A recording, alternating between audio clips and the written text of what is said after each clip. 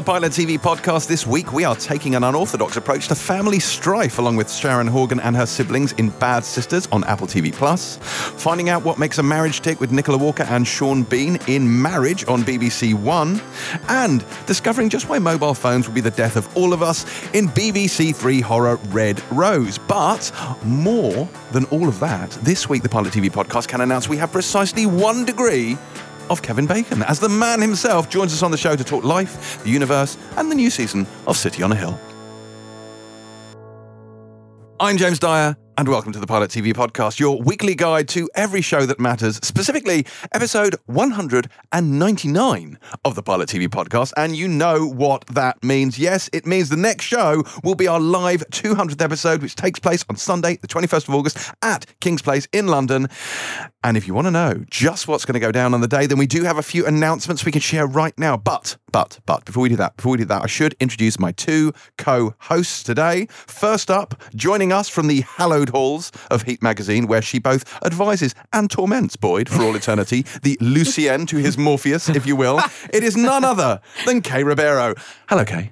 Hey, James. Do you like Lucien? This is good. Yes, good. I loved it, and it's entirely accurate. Okay, good. Do you know what the hell he's talking about? No. Yeah, exactly. all I heard and I agreed with was the tormenting. I mean, that seems fair to me.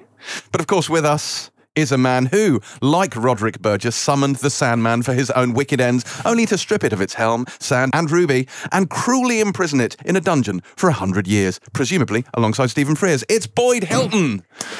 Hello. Hi, Boyd. Hi. How you doing? Good. You good? Yeah. Excellent. Excellent. I've had lots of feedback about my You have? Sandman You have. review. All good, or No, I've had a lot of angry Neil Gaiman fans and a lot of angry James Dyer fans kind of having a go God. at me. Yeah. So, apologise to James. The dire walls were out in force. Yeah, bowed down before James and his opinion of the Sandman, even though it's absolutely wrong. I find it distressing the number of Yeah. people who love James. It is absolutely astonishing, yeah. Luckily, it's good that there's an army of James fans, because that means that we will have a lot of people in attendance at our live show, because without, that's a huge chunk of our audience. I mean, it should be announced right here and now that if you don't attend for any reason, then your Dire Hard badge is stripped. Absolutely. Membership is revoked, and you are excommunicado. Completely. Oh, and by the way, if you're one of those people who regularly tweets us, one of our regular followers, and you don't come to the live event, then you're not allowed to tweet us ever again. That seems fair. That does seem fair. And as we've spoken, living in another country is no excuse. No. Right? I mean, No, hello. I'm living in like Scotland or something and saying you can't afford to come down to London. I mean, Scotland, someone was like, oh, no, but I live in Australia. And right. planes exist, boats exist. They've got plenty of time to arrange tickets. That's Come on. right. That's right, I'm saying. Exactly. Yeah. There's not a rail strike, is there, that day? I mean, There is the day before. Oh, okay. Not actually, this day, though. There is rail chaos, I have to say. Don't but say that. Not No. on the Sunday 21st. It's all No, gonna be but if you fine. really cared, you'd walk. No, if you really that's cared, true. Boyd will drive in his car. I don't even know he has a car. He can't Boyd will drive. drive in a car, and he will come and pick you up, and he'll drive you to the show. That's a promise. Because he doesn't drive, he'll have to get his... Yeah, that is- his- Do you not have a license? No, I All can't drive at all. So that Boyd would be will very come interesting. and pick you up in a stolen car, which he has no license to drive, and may well kill you on the way I'll here. come in a James. zip car. I'll get a zip car. No, he'll just get his driver in his limo. yeah, that's true. And the limo will come and Yeah. pick everyone up. Yeah. Boyd, do you not know how to drive? Because if you were to drive, no one will be able to see your sneakers.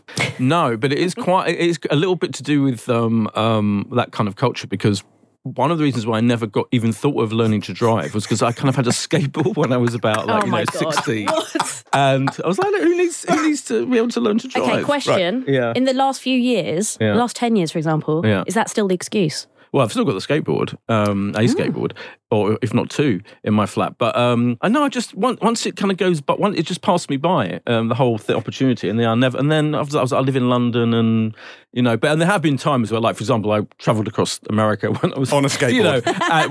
with three people who were all driving the VW bus that were in, and I was the one who didn't drive, and I just sat Were you there hanging on the back like Marty McFly? Yeah, pretty much. All right, I'm amending the promise. Boyd will pick you up on his skateboard and skate you Yeah. down to King's Place in London for the 200 show on Sunday, and it will be epic. Let's tell people why it's going to be epic. So we do have some announcements. By the time this goes out, they will have gone out last week. So, things that will be happening in the daytime segment, I can announce thus far, we will be having a live Mega Banshee. I mean, that's not a huge shock, I'm sure, really. People know that we would do a Banshee segment. That's not completely wild. But so the way this one's going to work is we are each of us, me, you, returning hero Terry White, Beth Webb, we are going to bring our own Banshees, but a Banshee game. It's going to be the Banshee. It's going to be the one Banshee that we think out Banshees all other Banshees. And if you don't know what the Banshee segment is, you haven't listened to this podcast long enough. But suffice to say, it's based on the Jonathan Tropper show Banshee that I used to bang on about. And it is when we used to recommend old shows that we think are little known, little seen, but like gems that you should have watched. So we are going to dig deep into our archives. It's bring a these segment out, we retired like years ago. which I'm resurrecting for 200 just because I loved it. Newer listeners may not know because we haven't done it for fucking We years. haven't done it for ages, Just to but say. it's genius. So we're going to recommend these shows, and then Kay, who's lazy and couldn't be asked to come up with one, is going to partly judge, but more to the point, the audience is going to judge, which is the best one. I'm going to whip up the audience into a real, like, frenetic. Kay's our hype man. Yeah. Oh, have you invested in like electronic voting devices where we know how many people No, there vote will for each be one? a very technically accurate audience excitement measurement system that we will right. use I to might count the even, votes. I might even suggest people put their hands up. I haven't decided yet. Yeah, okay. Oh, calm down, Kay. Yeah. It's not fucking secondary school. The power's gone to my head. It has. It's like, she's gone rogue. She's gone absolutely rogue already. I didn't get that signed off by James. He's furious. Oh my Look God. at him. What is happening? So, okay, and I may, if I have the time, end up at Computer Exchange and see if I can find some copies of these shows. But we'll see what happens. But so that's the first thing that's going to happen. But more exciting than that, we are going to have the first She-Hulk spoiler special episode. The Empire spoiler special episode is going to take place live at the event. So if you're a subscriber to our spoiler special podcast, you will of course know that the Marvel Cinematic Universe Orchestra and their kazoos do put on some random rambling thoughts about the Marvel shows. And we'll be doing that first one live in the room. Chris Hewitt will be there. Helena O'Hara will be there. Someone else will be there, and it'll be fun. So we can do that. You'll be there. Oh yeah, me too. I'll be on it too. I've forgotten about that. I'll be doing that too. So that's exciting. And while we're talking about the Empire team, those who came to Empire 500, the 500th episode of the Empire podcast, will remember that a grave injustice was perpetrated. What? The big Empire movie quiz was, not to quote Donald Trump, rigged. And I felt that Team Pilot was unfairly deprived of our crown, as we should have been the victors in that quiz. And I think, had I not fucked up that Star Wars question, we 100% would have done. So you were a very big disappointment. I mean, I was a liability. There's no getting around it. How big a loss was it? It was a big loss. Oh, God. It was not a small loss. It was not a close thing. But like I say, I think I'm the only one who got any questions right. Hang your head in shame, Just James. we may not have done that well. But hey, this home field advantage. This is going to be a TV quiz, and Chris Hewitt watches like 3 TV shows. So I'm saying we're in with a shout. The only problem here is that you're saying the questions and you only watch about 3 TV. I mean, actually, I only like about 3 TV you only shows. like about 3. You have it, but you have such a massive skew. I am slightly Right, worried against. I'm offering my services right I now think to that's help needed. James with this For example, quiz. like, you can't have a comedy section because you don't like TV comedy. So what's going to happen there? Well, see, this is the thing that my sensibilities, should we say, skew. I think, as we talked about yesterday, if Kay is the Vox Populi, I am the Vox Nerderi, and I think that they skew very geeky, and obviously that is home turf for Chris and Helen, so they do have a little bit of advantage in terms of genre. Yeah. But we'll see. I'm going to put together a quiz. I'm going to be the quiz master, so I shall be entirely neutral and unbiased. And we will field Team Pilot on the one hand, and we will field Team Empire on the other, and we shall see what happens in this grudge match for the ages. So I'm announcing that as well. That's going to happen. Yeah. We have a panel, an art of storytelling panel, which I'm very, very excited about. So legendary screenwriters Sarah Phelps, Joe Barton, and Sophie Petzel are joining us, all friends of the pod, on stage to talk about what it takes to make great shows in the era of peak TV, and how they go about doing things as storytellers. And that is a subject that fascinates me. I Absolutely am fascinates me. super excited about this. Yeah, that's actually a reason to. I mean, us pissing around, with a quiz and Banshee and just kind of like masturbatorily just chatting It's what shit the to each people want, other. Boyd. It's I what know, the people want. but this is actually 3 actual properly talented people With actual something jobs. to say, with actual success and jobs, telling us what important stuff. That Will is- you learn how to be the next great screenwriter? Possibly. Yeah. Will you hear Sophie bang on about Picard for 45 minutes? Very likely. Who knows? Who knows what is in store? But I, for one, am very excited about that particular one. So the Art of Storytelling panel has been announced. We also have a special screening of a special episode of a very special show. Now, that I am not going to announce. We're not going to say what that show is, but it will be the whole episode. It will never have been seen before. It is an exclusive for Pilot 200. I am extremely psyched. Boyd has watched the episode and said it's It is really exciting. I mean, it's probably embargoed, but fuck it, it's brilliant. Yeah. So we're very excited, and then we may have some people involved in that show as well. Hopefully, says Boyd. We think so. Yeah. They're coming, Boyd. Just be positive. No, that is a big exclusive, though. They are That's coming, and they're going to be a Q&A after that screening. And that's the stuff we have announced thus far for the day. There will be more stuff going on. But in the evening, obviously, it's the 200th episode, so it will be me, it will be Kay, it will be Boyd, it will be Beth, it will be Terry, it will be everyone you could possibly hope involved in this. We will be doing things. We will be talking about TV shows, as is our want. Terry will call me a bellend. All the stuff that you want from this show. We will also have some guests. Ooh. One of which I can now announce. I cannot announce the others at this stage, but I can announce one, and that is the legendary. Can you hear him? Yes, you can. It is Stephen Toast, Matt Berry himself, celebrating 10 years of Toast of London, and I'm sure talking about all sorts of other things as well. So that's going to be pretty cool as well. That's a good get. Yeah. Very good. Pretty exciting. Matt Berry's one of the funniest people on TV, obviously, Jim. I mean, you wouldn't know because it's comedy, isn't it? Things, yeah. But yeah, he is an absolute legend. But also, it completes, the circle is now complete because we've had Clem Fandango on, and now we'll have had Stephen Toast on. And so, terrific. Very exciting. Great stuff. Yeah. There will be other guests in the evening as well. There may even be a presentation of some footage from a very exciting upcoming show as well, which I'm super, super psyched about. But I'm not announcing that at this stage either.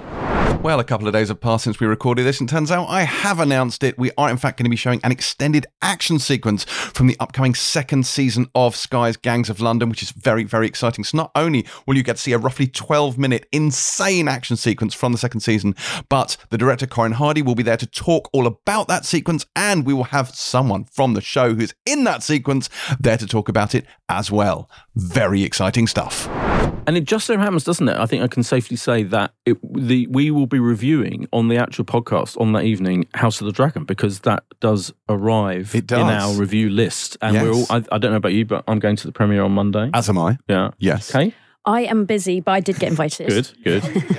So that will be our proper review of that show. And obviously, I mean, the whole world awaits to see what we think of that. Yeah, because it airs the day after the podcast. Yeah. So, exciting times. Exciting times. House of the Dragon, then. Let's hope there is more dragon-related excitement on the evening, but we will find out. 200, very exciting. If you haven't booked your tickets, do book them now. You can book them at, deep breath, www.kingsplace.co.uk/what's-on/the-pilot-tv-podcast-live-200th-episode-celebration. That is the URL. You don't have to remember that. It's pinned in my top tweets, or you can fucking Google it. I mean, genuinely, can you make it any harder for anyone to book a ticket? I put the link in the description for the previous podcast. I put a nice little bit.ly of the link, so they can get that there. They can Google it. You can go to the King's Place website. You can go to my Twitter at JamesCDyer. There are many ways of finding it, but find it you must. James, question, how close are you to having a nervo about all this? Pretty close. Pretty close. So all James fans, if you want to stop him being carted off, please come and see us, because, I'm not saying I haven't been sleeping or have been having very vivid anxiety dreams, often about TV personalities. Like, it's been a lot. It has been a lot. It's going to be worth it, though. It's going to be great. I hope so.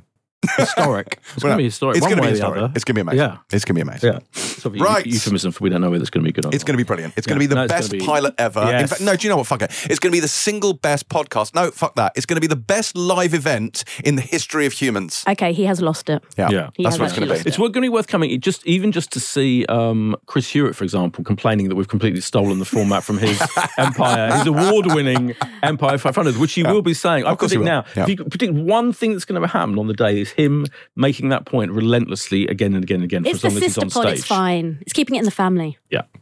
We shall see. But also, if you don't come on the day, you will not know what trainers Boyd is wearing. That's true. For the event. Big, or whether he has wardrobe changes between panels. That's true. I mean, who knows? Decision to make. Oh, he'll definitely have at least 4 different Supreme t-shirts on rotation. Oh, without a doubt. And his skateboard you get to see, hopefully. Yeah. Boyd will skateboard onto the stage, I promise. I doubt it. Can you do kickflips, Boyd? Can you do ollies? Do you no. do you still ride it? Only within the confines of my own flat. Can you grind? No, yes. I mean, From one room to the other. The it's one bathroom big to- room. It's one Yeah, big yeah, room. yeah. Yeah, that's why I can do it. Yeah. the only way you can fit the TV It can in. be a bit dangerous on the parquet. What an absolute insight into Boyd's life. Yeah, yeah. Boyd, alone in the flat, skateboarding around his parquet Yeah. floor. People living below furious. Yeah, exactly. What's that noise? Right. Enough about Boyd's skateboarding habits. Let's talk about what we've been watching this week. I think Boyd should go first. Well, I shall. Just to say that the regulars that I've been keeping up with, so for Westworld, penultimate episode, was excellent.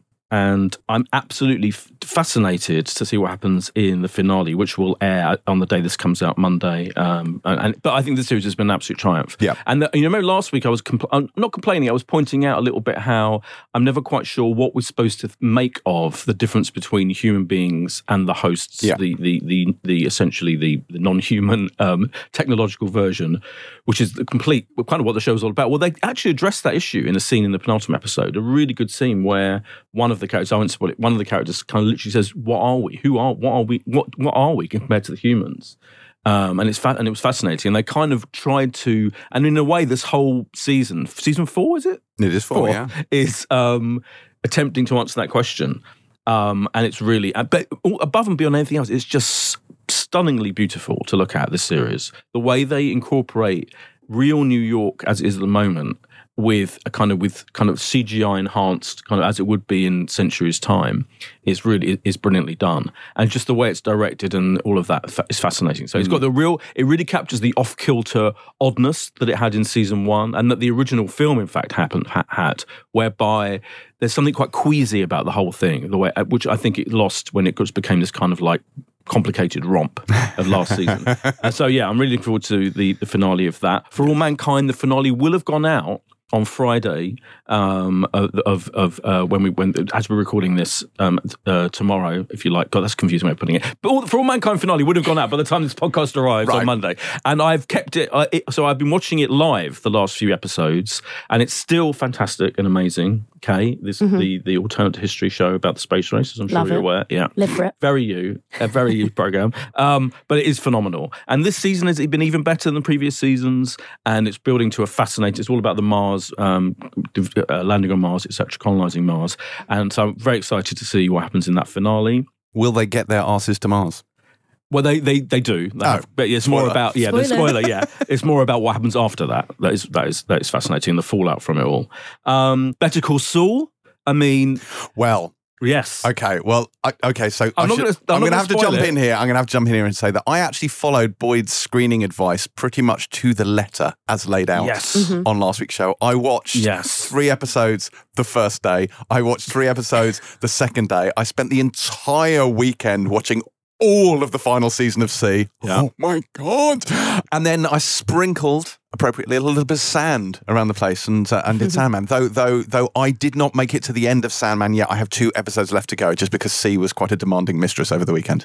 But so I'm all the way through it. But Better Call Saul, yes. So I am 100% up to date with Better Call Saul. I will be watching the finale live on Tuesday morning. Yeah. And I am pretty psyched. But you, Boyd, I think hit the nail on the head. Wow. Which was that the season finished several episodes ago. And this is just like an extended coda. And it is.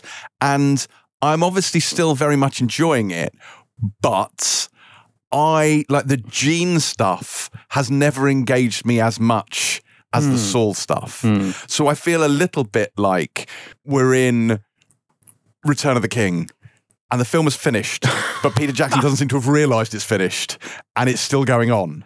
And while I like what they're doing, and I can't criticise it. And in fact, there is a particular performance on an airport shuttle bus, which is one of the greatest things I've seen. It's magnificent. Yeah. And I read a whole thing about how that was done. It was done in 2 takes. They used the second take, but apparently the first take was also brilliant.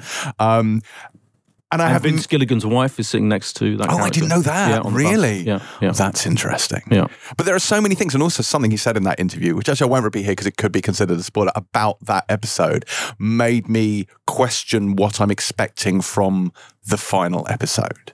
But what I think this has done very well is it's almost done the same trick that Breaking Bad did. It has shown you how this generally good guy has just turned into a generally bad guy, but in a much more subtle, almost insidious way than Walter White did.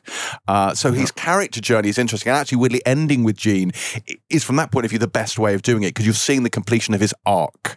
And it is, all the Gene stuff is very, very well done. But I was at maximum investment when it was Lalo, it was the Salamancas, when it was all of that stuff. And I feel like since then, we've shifted down a few gears, and I maybe just feel a bit, Well, funnily enough, I think it shifted down a few gears up until the penultimate episode, and then I don't think that feels like a Coda episode at all. I think suddenly then you're snapped back into the absolute vital, partly from the scene you're talking about, but also just it intercuts between periods. And there's the other scene that we need to talk about, which we won't spoil, one of the great scenes with two characters coming together.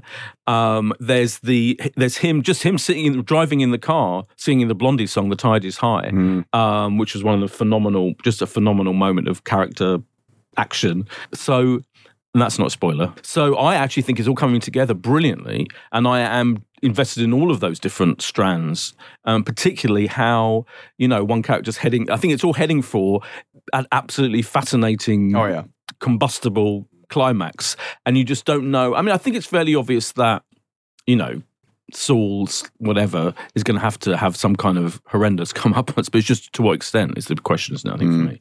But I think it's completely come round to, after a bit of Coda action, it's now complete, vital, absolutely extraordinary, proper, best TV ever stuff. So I'm completely just cannot wait for that finale. Yeah, I think it's incredible stuff. So there's that. So, but finally, James. Yes. So you have. Well, let me just get this clear. You haven't finished The Sandman yet. No, I'm okay. So one thing I will say about Sandman. So I've now watched all the way up to. I have finished episode 8. I've just got 9 and 10 to go. I will say the run for me of 4, 5, and 6 were just superlative television, just incredible television. So this is like you've got beef about this, right? We may have slight beef about it. So I have finished it. Yeah. Is the irony? So yes, you've seen more than I have. I've seen the whole thing. Yeah, by the time this goes out, I will have obviously watched it. And what do you think? As we Were you happy with the ending? Thursday, I haven't. So, well, it's not some. All I'd say is what? Oh, it's not an ending, is it? No. So bear in mind, this is the first 400 pages of a 3,000. Yeah, it's going to carry on. Oh yeah, it's going to carry on. I'm out. It's going to carry on. Yeah. So, but yeah, people are like, you must apologise to James for daring to criticise it. Blah blah blah blah. I'd say it was interesting and compelling enough for me to carry on and finish it. Yeah. In fairly quick time. So I might give it credit for that. That it is the storyline. It comes together more as a thing than I think the first couple of episodes. I think they made a real mistake, and it was really interesting. I was thinking as I was watching it, I was thinking what they should really have done is start roughly where episode 3 starts, where Jenna Coleman comes in, because the episode 3 has got a really powerful / funny / engaging thing right at the beginning of it, and then Sandman comes in for a bit of exposition, which is completely his job, and you're like, okay, but they made a real mistake, I think, starting episode 1 where they started it, because it's just not. Episode 1 starts with the main character encased in a glass thing for 100 years and doesn't say anything. Is he the? So I watched a little bit of this, and then I did switch off. Yeah. Is he the guy who talks very slow? Yes. So, in a stage whisper. Yeah. Something Neil Gaiman has said. I am dream. It is very irritating. Okay. I love the way he talks. But bear in mind, so the idea from that is, and Gaiman has said, it's like he has lived so long that he has had every thought it's possible to have. So everything he says is incredibly deliberate. It's very specific because everything has been considered for like millennia. Yeah, then someone comes in and says to Neil Gaiman, by the way, you might want to have a more engaging central character. You have to compromise a little bit because not everyone knows who's read that bit and was wondering why this kind of quite dull blank in the middle of the center of this story is just not saying anything interesting. People are checking their TV, seeing if it's in slow-mo. Yeah. With all due respect to Tom Sturridge, it's not his fault. I get you mean that's an interesting explanation of it, but he's just a massive blank at the center of this whole thing. Every other character is more interesting than him. Literally. Which is quite something for the central character to be the least interesting. It is quite something, So the question I would ask you, what did you think of the Death/Hob episode? The Death/Hob episode was really interesting, and that the actor who played Death is brilliant. Yeah. Absolutely brilliant. Who is Kirby Hal Baptiste.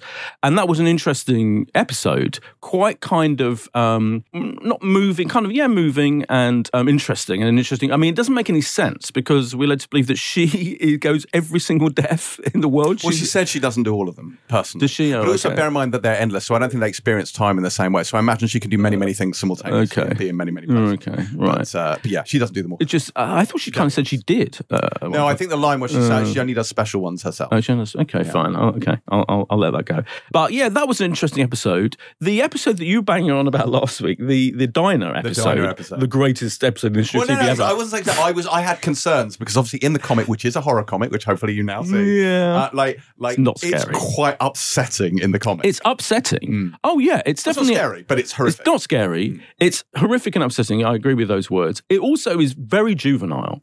It's like, and undated as well. It the thing it really felt was dated because you're supposed to be intentionally though. No, not intentionally. So this is written in the 80s. Because it was written in the 80s. So this whole thing, people are obsessed with this diner episode. Okay, and I'm not going to spoil it, but it's like a whole scenario. It's all about how people lie in life, and everyone's lying, and what would happen if suddenly you had to forced to tell the truth. Well, I mean, that idea's been done to death a million times since 1986 when this was written. I'm sure in 1986 it probably felt quite original and amazing, but now and the way that this plays out in this special episode is that people do things that they wouldn't do. And suddenly they're all doing these tawdry, horrible, nasty, disgusting things. But just the things they're doing and the revelatory, especially, oh my God, mind-blowing revelations about them, it just feels, as I say, dated and just kind of like, So I was like, I know where this is going because you flagged that it was this remarkable one-off thing. I was like, I just didn't think it was that great at all. Genuinely didn't think it was. I thought it was, and I thought the word, it was like nasty,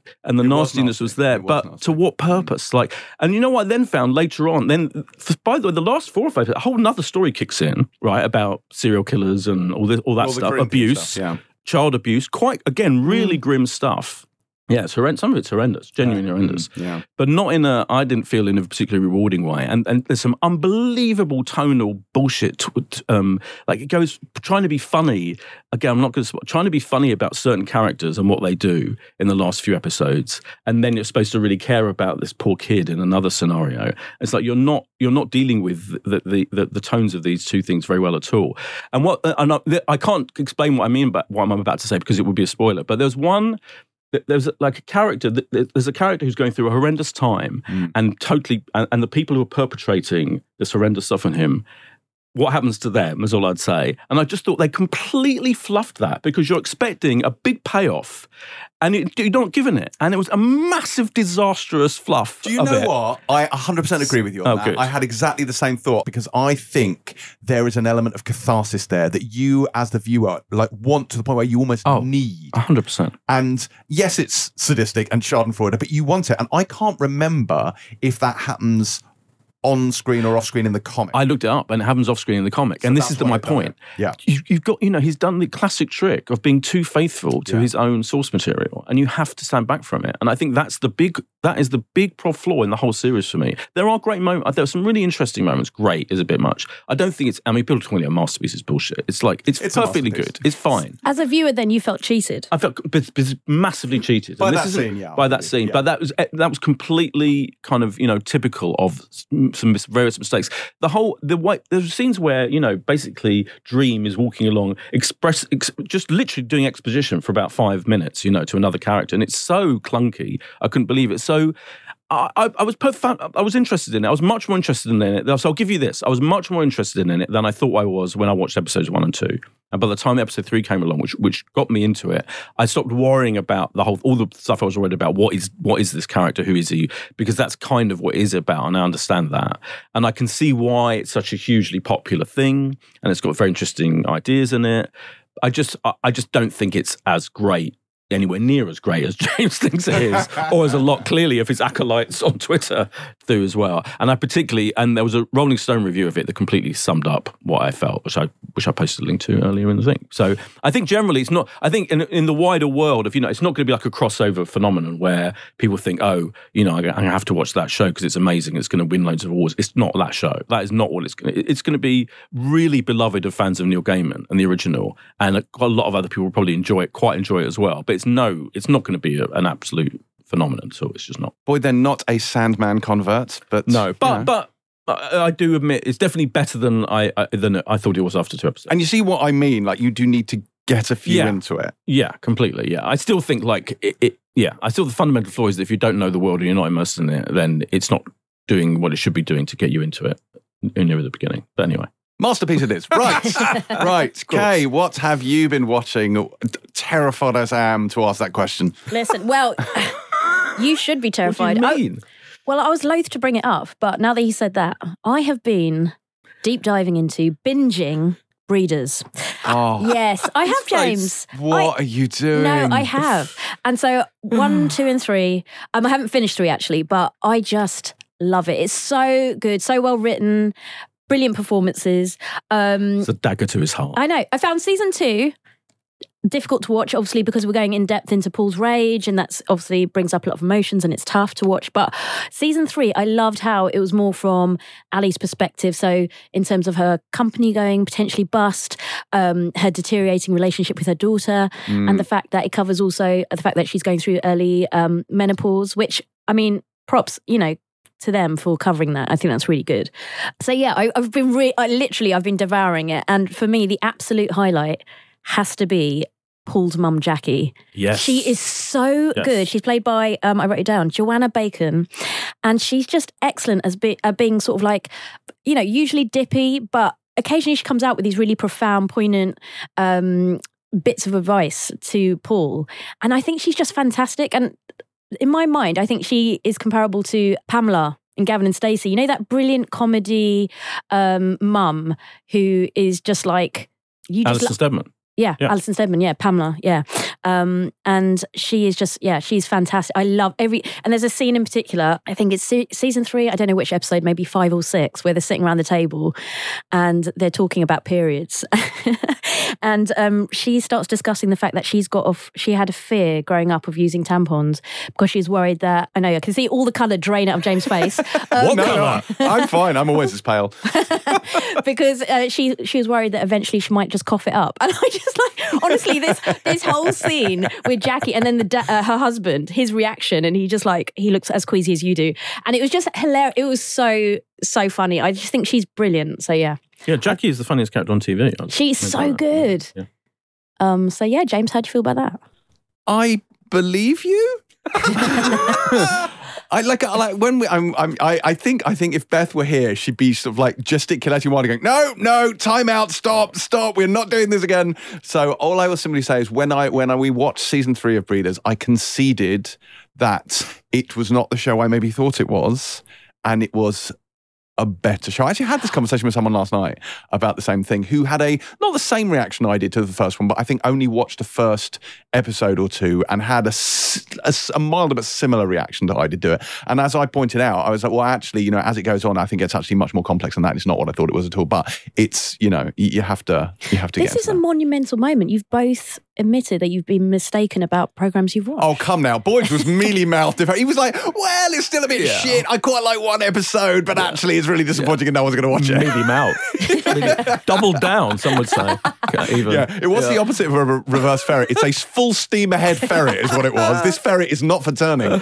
But funnily enough, you reminded me, midway through, when you suddenly bring up Breeders again, of course, I finished the whole of season 3 of Breeders ages ago, and of course did not mention it on this podcast for fear of ever wanting to bring up the whole fucking thing ever again. This is a safe space. Bring up what you want. Not so much annoying James, which I'm fine with, but of Beth particularly. Like, it was like Beth's PTSD would get triggered. Yeah. Beth, 2 dads, kind of going at it. It was Daddy are fighting. It was terrifying. Yeah. So yeah, I never brought up the fact that of course I finished the whole of the series and it was brilliant. Roll on series 4. I can't wait. So it's definitely, has that been... Oh, it's been recommissioned. Officially recommissioned. It has been recommissioned. Absolutely. So good. So in a year's time, we can have another review of the new series. Oh, God. I'll be off that week. We'll just time it, so I'll just take a week off and I'll leave you guys to do it. Do you love Jackie, at least? Jackie, I in my head can't necessarily. So it's Daisy Haggard, isn't it? Yeah. So No. Paul's mum. Paul's mum. I can't picture Paul's mum. God, she's hilarious. Fab. She's so good. She kind of talks like that. Yeah. She's very. I don't remember Paul's mum. Oh, okay. Sorry. Okay, fine. Well, she's even- fantastic. I mean, wasn't paying attention. That says a lot. I mean, it's fair. Yeah. It hasn't stuck in my Who's too mind. traumatized rocking in the corner? Absolutely. That's it. traumatised, Yeah. yeah. It was a little bit Yeah. like that. Yeah. Anyway, so yeah, I felt I've been, the thing with Breeders I felt like, they were a bit too slavish to the source material. I think people already familiar with it will maybe really like it, but just for newcomers, there's nothing there and it doesn't really achieve what it sets out to do. So. Very good. Oh, you guys. Anyway, apart from that, the other thing I've been watching, which I probably can't go into detail because it's most likely embargoed, is Welcome to Wrexham on Discovery. No, Discovery, it's not even on yes. Discovery. It's on Disney Plus, is, yes. aka Disney Plus, which follows Ryan Reynolds and Rob McElhenney's bid to buy Wrexham FC. I'm one of those people who, when I found out this was happening, that he was buying it, instantly became more interested in Wrexham FC and following their progress. But yeah, it's really fascinating, and I'm sure at some point you'll be reviewing it on the pod. I doubt it. What? Because it's a factual show about football, even though it stars two Hollywood stars. James isn't going to allow us to review a show Guys, that I is think you need to- basically and it's celebration of a lower league football club. I mean, no way is we're going to review that. Not being funny, But- its league has nothing to do with this. yeah, exactly. Well, that's true. It's yeah. like a That's just a dictatorship. Of course it is. Yeah, but all I'd say is it is also embargoed. So yeah, we can't. Yeah. Could I just say, I'm being trolled by my watch. So as we were discussing there, Breeders, my watch came up with, you appear to be doing an outdoor run. It's just like, wow, passive aggressive Wow. much. No, I'm just getting animated. That's the sweat you've worked up. Yeah. When as soon as Kay said Yeah. the word Breeders, you I was like, actually have my broke heart's out. BP went up. Yeah. Yeah. And the watch is going, whoa, we appear to be sprinting somewhere. No, we're just talking about Breeders. You should do a trigger warning now every time we I know. mention the word. Yeah, Breeders in that's any it. context. I'm having yeah. flashbacks. Well, I'm going to stop talking about it now, but it is fantastic. Just to reiterate. Just to really go back to it. And that's what I've been watching. I can't wait to watch the Wrexham. And of course, you just reminded me of the one program I haven't mentioned, which was Arsenal All or Nothing, the continuing adventures of Arsenal on Prime Video. I've watched episodes 4, 5, and 6, and they are fucking brilliant, I have to say. There we are. Ooh. Just Effing and Jeffing. the way it deals with the departure of Aubameyang from Arsenal is quite fascinating, and they really go there and address the whole story. You'll be pleased to know. James and I look like our batteries are just powered down. Yes. yeah, particularly. My watch is going, you appear to be sleeping. Yeah. You appear to be dead. You appear to have died. Yeah. There are two things I want to mention before we end this segment, which has been going on for, I can only assume, at least 2 hours at this point. And one is, there was a Sandman thing I forgot to mention, and that's that I got a lot of tweets about this. People were really thrown by the aspect ratio. Yes. So the aspect ratio is neither fish nor fowl. Like, it's an odd thing where it's slightly skewed. So you're like, oh, something's not right, and it's a bit off, and things that are supposed to be round are not quite round, and everything seems a lit like, you remember the old Pan and Scan where everyone would appear like really squished up and tall. It feels a bit like that. And everyone's like, oh, Netflix have fucked up the aspect ratio. And I was like, I'm not sure they have. I'm pretty sure this is Intentional. an odd but deliberate choice. And someone from Netflix, a spokesman, there were news stories out there, a spokesman gave a very elliptical answer about how we felt that watching it was like being in a dream. It's like, well, does that mean it's deliberate or you fucked up? I'm not sure. But I'm pretty sure it's a deliberate choice. And actually, if you read the comic strip, in a lot of the panels, Dream is seen kind of almost stretched vertically. Like, his face is very, very sort of like acutely tall and thin. He looks like Bert from Bert and Ernie, and which I'm sure is what it was based on. So I'm assuming that it was That a would be deliberate more choice. interesting.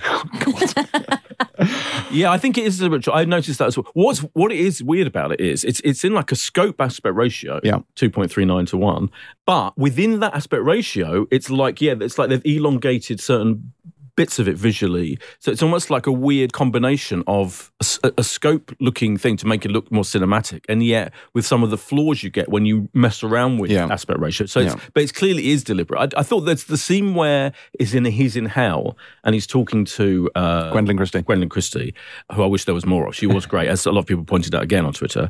That overlooking all the mass writhing masses in hell. What that summed up the visual look of it at its best, because that was a bit distorted and weird, that whole scene. But it worked, I thought, quite interestingly. But yeah, I think it's obvious. I liked that sequence a lot more than I liked it in the comic. It's all a bit That was one of the better funny in the sequences, comics where he's not dueling Satan, he's actually dueling the demon. And it's almost like they're at a stand-up gig with microphones. So it's like they're doing like improv comedy. And it's like, oh, this is a bit twee and I don't like it. Whereas I actually like the much more serious treatment that they I gave thought in that was this. one of the best scenes. Yeah, it was good. Talking of aspect ratios, Westworld switches aspect ratios very good, very well. It uses the scope and it switches to normal, and that's fascinating. do love a bit of aspect ratio I love a chat. multi-aspect ratio. The other thing I was going to mention is last week, after we did, and I texted this to you at 7 o'clock on Saturday morning. I got a stroppy message from Beth about did. texting at 7 o'clock on a Saturday morning. I mean, fair enough. But my point was, at no point when we were talking about what we've been watching, did you mention the final episode of Neighbours? And I was like, I know this isn't technically for this show. We don't really cover that stuff. But Cultural I felt moment. it's a cultural moment. Why didn't we mention Neighbours? I didn't mention it because I was in New York when it happened and I didn't get to see it. That's why. Simple. Have you seen it now? No. Okay, you must have seen it. I've yet to catch up. Oh, my Oh, God. wow. I know. This That's is a blow. extraordinary. I know. I mean, you know I haven't watched it, so, right, Yeah. well, that'll be why then. I've seen Yeah, clips. it was a shame. I would have watched it if I'd have been in the country. There you go. Exclusive from Boyd Hilton. He would have Yeah. watched it if he'd been in the Yeah. country. Fine. Let's move on now to this week's list of questions. Now, we have two, and I'm not entirely sure at this stage which one we're doing. We have the one from last week. The last week one I quite like, 'cause it doesn't require any preparation. The Yeah. one from this week does require preparation, which I've not done. So This week also will go on for a long time. I think let's do that's the let's It's do like the first. we're supposed to pick out an Yeah, example of yeah. every streaming service. Okay, fine. Let's stick with. Fuck's We'll sake. The deal quicker with the that better. one. We'll deal with that one another time. Let's Yeah. deal with the one that we were going to do last week. And this one comes from Kat. And Kat says, you often talk about how TV shows need to grab the audience immediately and that slow burn shows are a thing of the past. Given that some of the greatest TV shows are slow burn and often don't get going until the second or third series, do you think that we are dumbing down television and not giving stories space to breathe and develop in place of visual spectacle? That's a great question. It's a great question. Yeah. I would say no, because it's funny enough, we've got a lot of shows that we're looking at this week. I mean, apart from my issues with The Sandman, and I think it should have started roughly where episode 3 starts and not 1 and 2, being an example. But actually, the thing about the streaming wars and the streaming services is if you ignore the fact for a minute that at one point it felt like Netflix's business model was to commission a show for 2 seasons and then drop it, Yeah. a la the OA, of course, then the fact that it is commissioning shows that its USP is it puts out all in one go means that in theory you're not worrying too much about whether or not you're grabbed by that first episode. Because Well, that's if it gets good in the first season. yeah, but I do think that's a valid point because like for me, you know, with The Sandman, for example, it's actually a good example of it in a way because I didn't have to carry on watching it just so that I could have another argument and double down on my original opinion. I genuinely was interested enough to carry on watching it to kind of see where it went after what I felt was the first 2 disappointing episodes. So I think having something all there available to binge in one go actually should, in theory, mean creatively you'll get more leeway. For me, I mean, that is for me, it is a big advantage of the whole thing. Whereas if everything is shown in that weekly way, then the pressure for it to be a hit, you know, that first episode and to really hit home. I mean, interestingly, for HBO, I know HBO, for example, is has to make sure much more that those first episodes hit home, particularly if it's huge shows. And famously, I mean, one of the first spin-off of Game of Thrones they did, the one that Jane Goldman worked on, they made a pilot for it and they scrapped it. Yeah. So they weren't happy with it, which that just doesn't happen in a Netflix show, as far as I'm aware. They do what they need to do. They give them notes, they create the show, and they just do it. And if it doesn't work in the end, they just scrap it. Whereas HBO, and so Game of Thrones, they redid the first. They refilmed the first episode, the pilot. So it's a really interesting question. But I still think there are shows out there that manage to be quite challenging. And in fact, one of the ones we're reviewing, Marriage, slight spoiler alert, is by no means a show that's going to like hit you, you know, with its speedy storytelling in the first episode. It really takes time to get going. We'll get to it later in detail. So my answer to the question is, I don't think we are. I think we're actually given probably more leeway these days than ever, creators are, for getting stuff into it, for having a slow burn type of show. I think it's less a commissioning thing, and I think it's more it's demands on your time thing. So it used to be the case where when there were only maybe, and let's be honest, 1 or 2 good shows on television. Remember those days? In a week, So and I long mean ago like now. at all. Like, oh, there's a couple of good things. There's a good thing on Wednesday and a good thing on Thursday, and the rest of the week we could just go outside and play in the sunshine. But when that was again, you'd be like, oh yeah, this might get good in 2 or 3 years, I can stick it out. What the fuck else am I going to do? That's fine. I think the problem now is because there are, as we demonstrate on the show, a bunch of new great shows dropping every week. If a show doesn't grab you by the jaffers straight off, you've potentially going to lose your audience. And if you lose your audience, Because you're fucked. there's so many options, but also your attention span's much shorter. So like, you know, fast food, fast TV, I think. Like, you know, you want it to instantly hook you. And I'm one of those people, I don't give stuff enough time sometimes. So I instantly dismiss it. But I think it's fine for stuff to bed in over a few episodes, like 3 or 4 episodes. I'm tolerant of that. But I think a whole series for something to really take that long to get going, I'm just not watching the second season, because I think there is an element of laziness about that as well. You should work hard. Creators should work harder to draw the audience in. But then do we think so Vince Gilligan's method of storytelling is almost the exception that proves the rule to an extent, where it's just the way he tells stories. They're magnificent stories, but they do take a long time to build momentum. I'm not going to say that Better Call Saul season 1 is bad. It's not at all, but it didn't grab me. And I didn't really get grabbed until season 3. I was appreciating its majesty, but it's I feel like it's a luxury people don't have these days, because if it is slow and it's not getting the audience, they're not going to get recommissioned. So yeah, but I think I think they are though. That's the funny really? thing. Yeah, I think there are a lot of examples. I think Better Call Saul is an example where I think that's the same for most people. If it were on, I don't think it went from being a show that was a pretty reasonably interesting prequel to one of the best shows ever made into, in the end, another one of the best shows ever made. So but do you that think was that's a fairly because it's slow attached process. to a different, it's like connected to another show that's very incredibly popular. It's definitely easier. Yeah, you have much more leeway at 100% if you are a prequel to an existing classic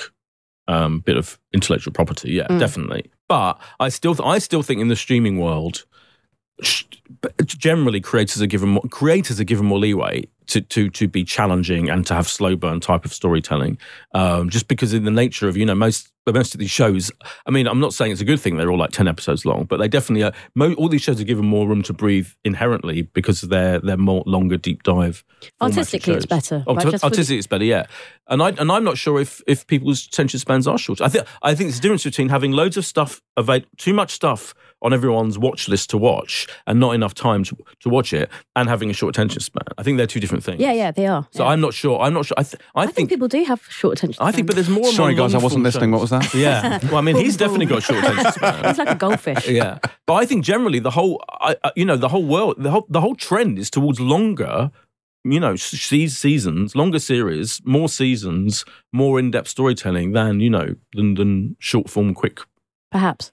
We should look at the drop-off rates of this podcast. Yeah, and the longer it gets. That's another issue. By the way, this is going so far, this is going to be a long episode, so we'll probably lose people for this. But I would say that in a world where Twin Peaks The Return exists, nothing seems slow. So that's what I'm going to leave you with. Wow. The masterpiece that was Twin Peaks The Return. Yeah. Absolutely. Give me 100 million hours of the Sandman over that bollocks any day of the week. And vice versa. Move on, guys. Right. We've vaguely answered the question. If you would like your question answered on the Pilot TV podcast, then buy a fucking ticket to the live show and ask it in person when you can yell it at us on the stage. You can't say fairer than that. Time now for this week's guest, and this is a man who should need no introduction, not least of all because he's connected to all of us in one way or another. Mr. Kevin Bacon has been in, well, everything, but he's recently back as corrupt Fed Jackie Raw in Paramount Plus's City on a Hill, and he stopped by the show to talk all about that and other things with Amon Warman. We are delighted to be joined on the Pilot TV podcast by the star of City on a Hill, Mr. Kevin Bacon. How are you, sir? I'm well, thank you. How are you? I'm good. All the better for having watched your show. I've seen the first episode of season 3. Really, really enjoyed it. And it's interesting. Your character, Jackie Raw, he started out the first season as this corrupt cop. At the start of this season, he's no longer a cop. He's lost all his privilege. He's lost all his power. How would you describe his state of mind as we begin this season?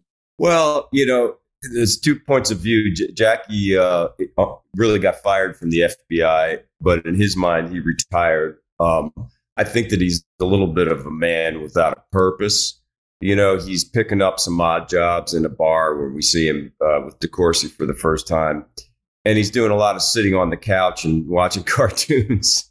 And his wife, Jenny, really wants him to get out of the house. She never really liked him being in the FBI in the first place, but that was better than him sitting around all day, not doing anything and not making any money. So he's running out of money.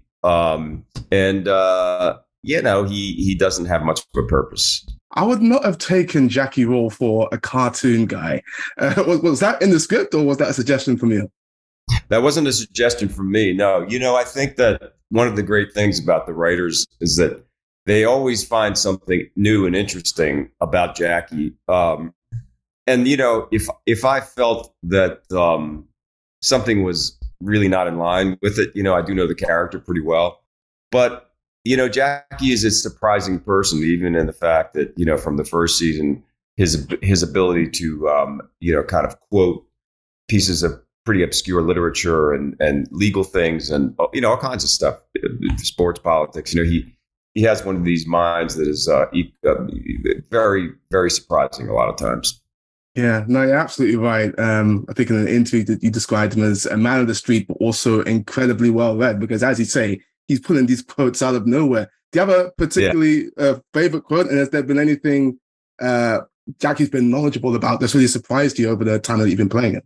There was a scene in the, it's kind of on my mind now because of the death of Bill Russell, who's a great basketball country legend. Yeah, and Jackie has a whole speech. I think it was in season 2 to DeCourcy about the story of Bill Russell and the kind of racism that he faced being in the city of Boston and I can't remember what his point was, really, Jackie's point. Sometimes it's really hard to figure out what his actual point is, but it was a story that he related in a lot of detail to DeCourcy, and it just was in my mind because of the passing of Bill.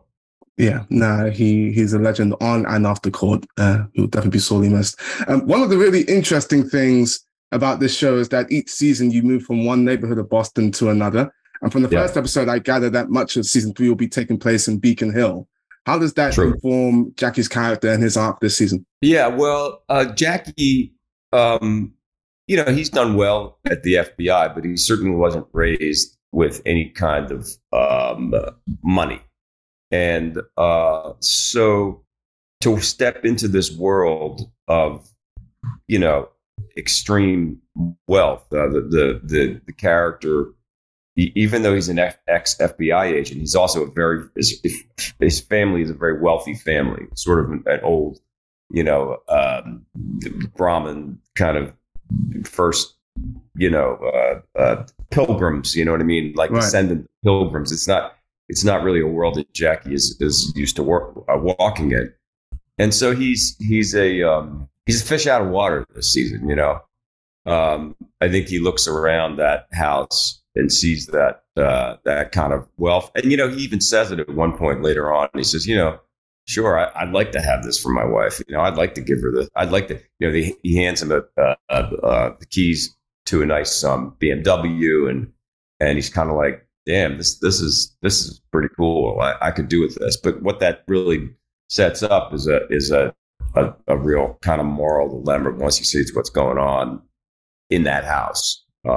Is he going to do the right thing and call this Sinclair character out on what he's doing to these young women? I mean, I imagine that part of the fun of playing a character like Jackie is the tease that he could ever be better than he is, and the moral dilemma that you just spoke of is a prime example of that. Have you had conversations with the writers and showrunners about what the sort of long game is here and whether a redemptive arc would be appropriate for this character, or do you feel that that's not in your cards just from how you've been playing him so far? Well, I think that, I don't know. I think that a full redemption is maybe something that comes from movies. I think that in life, it's little more sort of like little steps and new things to learn and new understanding. I think if Jackie ever becomes a fully, has a full come to Jesus kind of moral realization, I think the show's over basically. You know what I mean? Or it's over for me,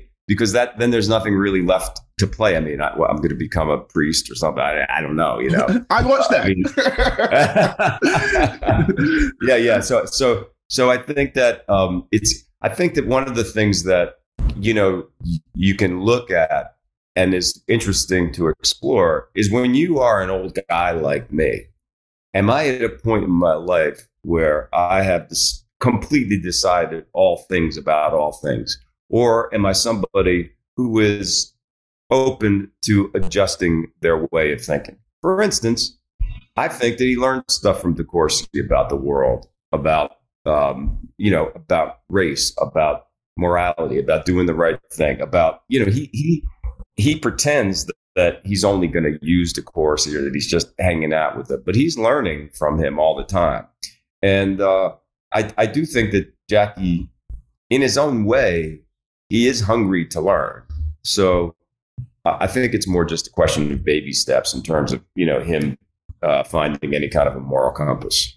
You directed an episode of season 2. Were you eager to jump behind the camera again for this season? I didn't get behind the camera this season, partly because we were trimmed down with COVID, and also so we just did the 8 episodes. But the other issue was that all of our directors did 2-episode blocks. It was a way of kind of getting through the kind of COVID of it all.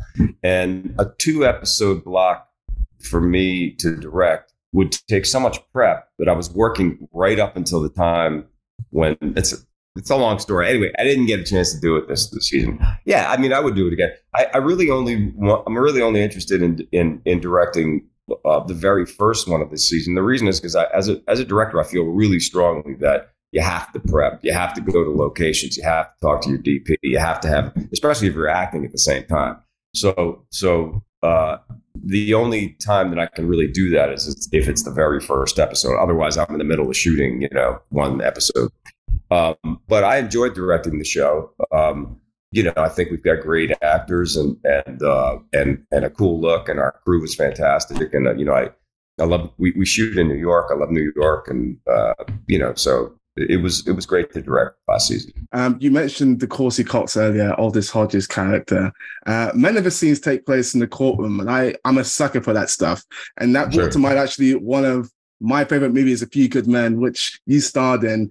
Do the scenes in the courtroom ever bring back memories of shooting that film for you? And have you had conversations with Aldous about your work on that film in particular? Yeah, I took Aldous aside and I said, okay, let me tell you how to act in a courtroom.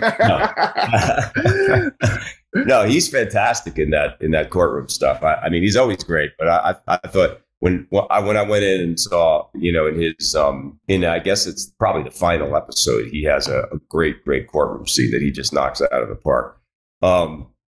Yeah, I mean, I do think about A Few Good Men. What's interesting about Courtroom is that it's just inherently dramatic. It just works all the time.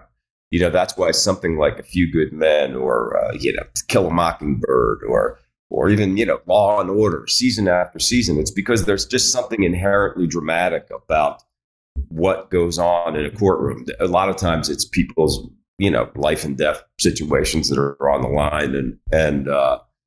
But I like courtroom stuff too. I think it's just that you see the drama unfolding in that moment. When the jury reads the verdict. What you should do is take all this aside and just say, look, here's what you say. You tell them this.